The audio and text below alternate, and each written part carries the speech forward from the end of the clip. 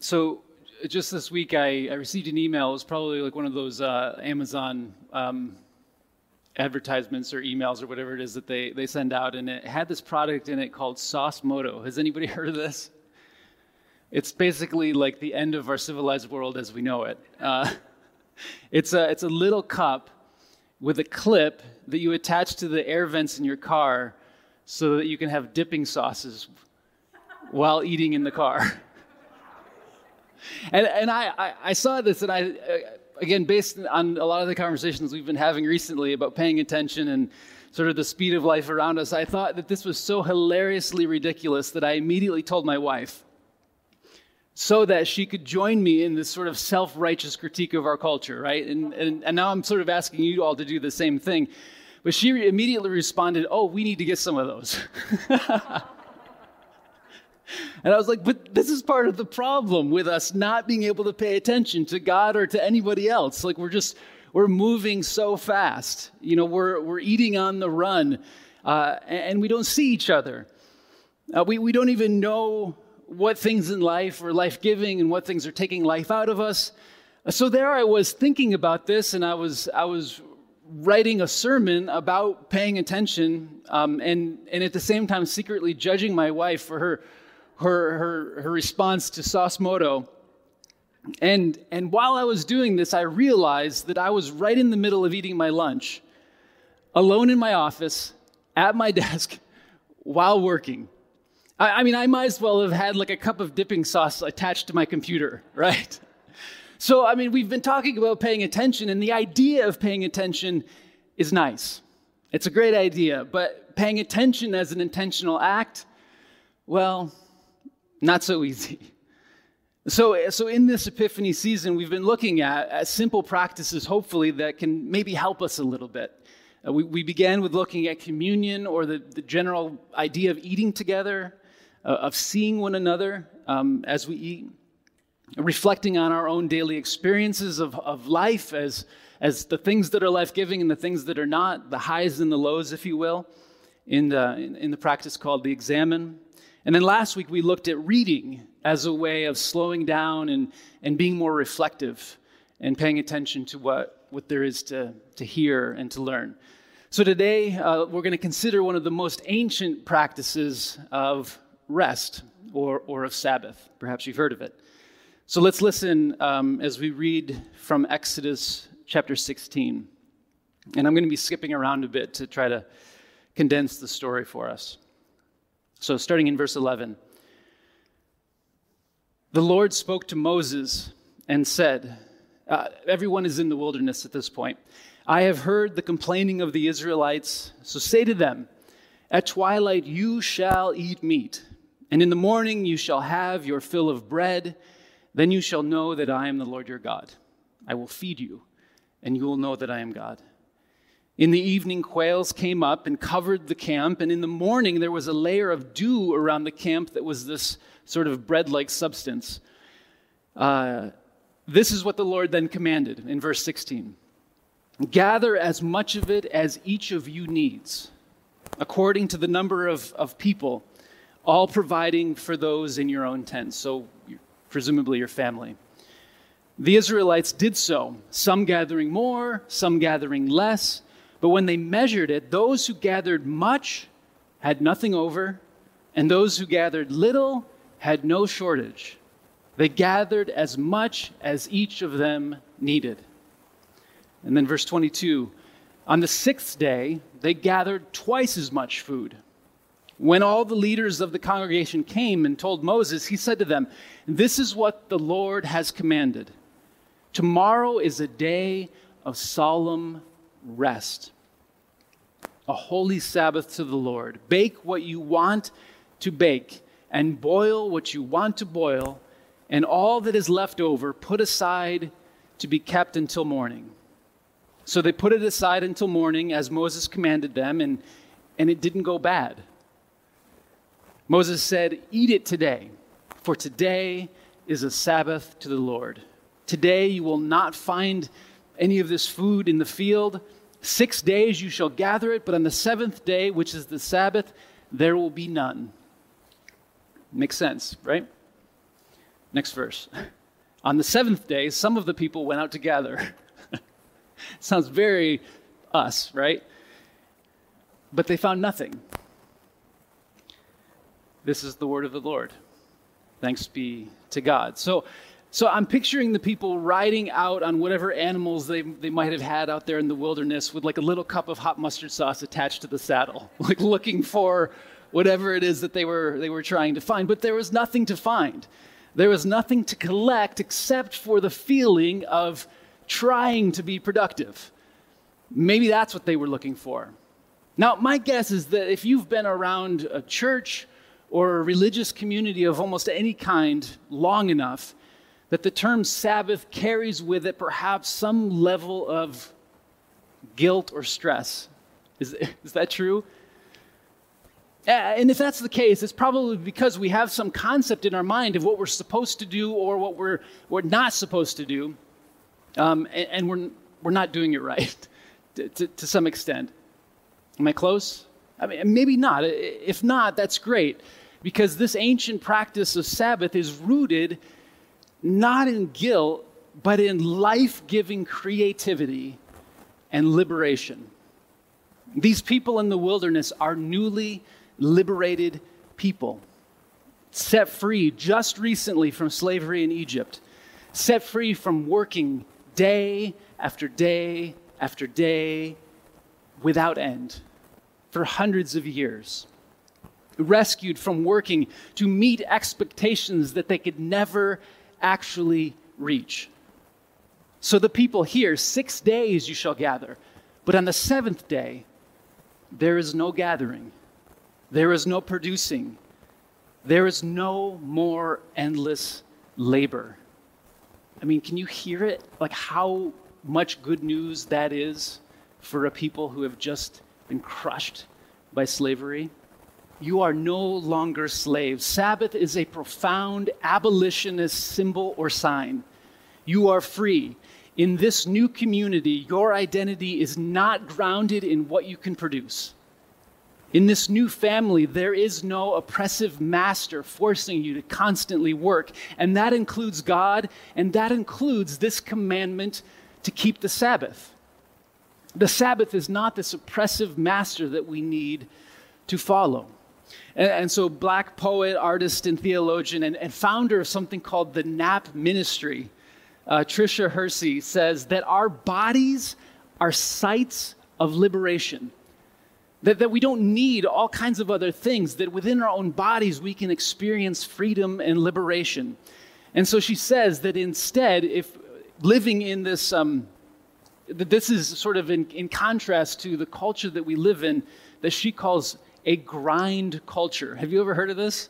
A grind culture where our bodies, especially the bodies of people of color, are treated as machines of production and of profit.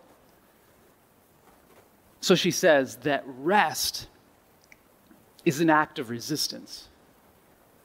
That rest is an act of resistance that pushes back against abusive capitalism and white supremacy. I mean, let's just sit with that for a little bit. Rest is an act of resistance. So if the concept of Sabbath produces guilt within us or feels like an oppressive rule that we need to follow, we are free. We're free. And I know that the Sabbath commandment is like one of the 10 commandments, so right, like one of the big ones. But just for a moment, because we are free, let's get rid of the whole thing. Let's just throw the whole thing out. And so now we only have 9 commandments. We still can't murder people. We still can't steal and do all the other things. But we're wiping the slate clean, at least just for a moment, so we can start over, so that we can create something new, so that whatever our experience of Sabbath might be, it can be liberating. It can be a practice of rest that is life-giving, that is creative, that sets us free.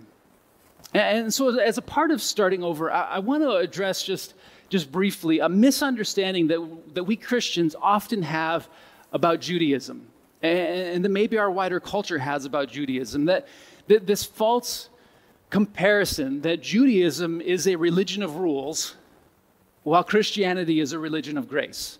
Have you heard that before or considered that? I mean, I confess that I've often thought of Christianity and Judaism in that way. And many times the many practices of Sabbath are pointed to as examples of rules that Jews need to follow. But again, the concept of Sabbath, which is rooted in Judaism, which is rooted in the Jewish faith, is a gift of grace. Like it's not just a rule, it's a gift of grace in and of itself. Now, of course, all religions can take grace and turn it into legalism. But Christians are just as good at that as anybody else, right? I mean, for real, like we're just as good at that as anybody else. So what happens in Judaism is that for thousands of years, they've cared enough about the concept of rest and about Sabbath to have a conversation about what it looks like in really practical ways, even in detailed ways, in different times, in different cultures, in different circumstances, and in different ways, which means that they have a lot of ideas.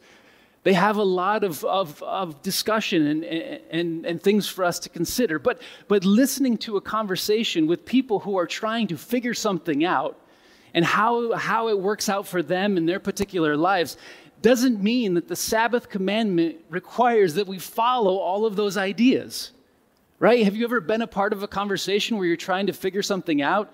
You've joined into something and someone's like, well, this works for me. And another person is like, that doesn't work for me at all, but this does. This is sort of the conversation we're joining into. We will hear a lot of really good things. We will hear things that don't work for us. And we'll hear a lot of things that could work for us. But even within this conversation, doing all of the good things isn't really the point either. This just turns the Sabbath into another means of production. Like, how many good acts of Sabbath and practice could I produce in one particular day? So Jews and Christians and even Muslims alike who practice a form of Sabbath are often doing it in ways of seeking freedom and liberation and healing in many ways. So we've wiped the slate clean. We've maybe taken out the idea of this having to be on Sunday or even an entire day. I mean, Christians don't even agree on what day the Sabbath is supposed to be if you're going to pick a day. I mean, I take off Monday, so today is sort of a day at work for me. So on Monday, I don't read the Bible. And when I go on vacation, if we're visiting family or friends and they ask me to pray before a meal, I jokingly but sort of not jokingly say, sorry, I'm on vacation. So we're taking everything off the table. Now what? Now what do we do with this idea of rest? Again, this is like a huge overview, and maybe one day we'll come back and look at all of this in more detail. But Sabbath is also grounded in creativity or acts of creation. It's not just about absence. It's not just about what we're not supposed to do, but it's a day to enjoy the goodness of creation. So Moses tells the people, instead of hustling and grinding and producing, eat. Eat today what you have. Take the sauce cup out of the car and put it in the middle of the table and gather around it and eat and celebrate and look at one another and pay attention. Slow down. And the creation poem at the beginning of Genesis that imagines God creating the universe and all living things in 6 days. And then on the seventh day that God even has to rest. God rests on the seventh day in this creation story. But wait, is God tired? Like, is God worn out and exhausted by everything that happened in these 6 days of creation? And this is what is interesting, and this is why, again, we need to spend more time with our Jewish friends because they can help us figure this stuff out. But the 6 days of creation reflected in this story at the beginning of Genesis reflects this ancient religious sort of ceremony of temple dedication. So, in the ancient world, in the ancient Middle East, a community would build a temple for a particular god. And then when the temple was ready, they would have an opening ceremony that would last for 6 days of honoring or adding religious significance to the work of construction, to everything that has happened before then. It's then on the 7th day that they celebrate that this particular God is now coming to inhabit this temple. Now this God is in this temple and we can go and worship this God. So, what is this story telling us in Genesis? That the universe is God's temple, that the world is God's temple, that God can't be contained to one particular place, but that everywhere we go, that is where God lives. God's temple is our world. And so God, on the 7th day, instead of taking a nap, is simply coming to enjoy his creation. God is coming to enjoy what she has made as good and beautiful. And I don't know about you, but if you've ever moved into a new home or a new apartment or something like that, at least for my family, whenever this has happened, the very first act of walking into our new home or our new apartment has not been like, let's go to sleep, right? I mean, that might come later in the day. Even if we've sort of flown halfway around the world and stayed up all night and we're totally exhausted, the first act of coming into our house is not, let's go to sleep. Our first act, especially for our kids, is to run around bursting with energy and excitement, exploring our new home, our new world, right? Mom, Dad, look, here's a couch. Here's the living room. Here's a bed. Dad, look at this. It's a toilet, right? Like there's so much energy and excitement. I want this room. This is going to be my bedroom. Whatever it is, there's energy and excitement in exploring this place that we're now going to live in, right? So the Sabbath is a day to savor and to enjoy our bodies, our world, and all that is good. So, what does that look like for you? And this is where it goes back to these practices of paying attention. What are the things that give us joy? What are the things that refresh us? Not necessarily what are the things that refresh and give joy to everybody else, but what really refreshes us. Let's put those things back on the table if we're going to think about Sabbath. What practices of self-care do you already have that you know work, that you know are refreshing and life-giving for you? You can put those things into your concept, into our concept of Sabbath. Sabbath is a day of liberation and life-giving creation, to do things that we enjoy and that refresh us. And so the Gospel of John, echoing the story of creation in Genesis 1, tells us that Jesus is full of grace and truth. And so this idea of fullness is like a cup that is filled to the very top. You know, a cup where it's like if you add one more drop of liquid into the cup, it's just all going to pour out. There's sort of like a dome at the very top. So this is that image that we have, that Jesus is filled to the top with grace and truth. And then it says that in Jesus, we have all received grace upon grace upon grace upon grace.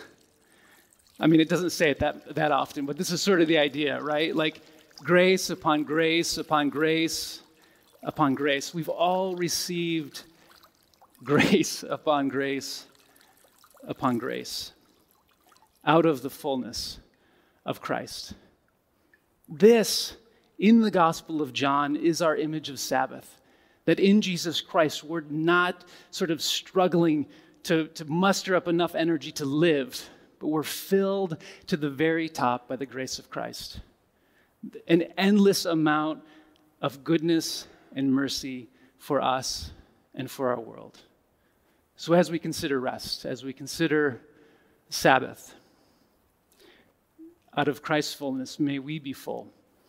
And may the people around us experience the fullness of grace in our lives, so that we might also pour out grace upon grace upon grace into the world.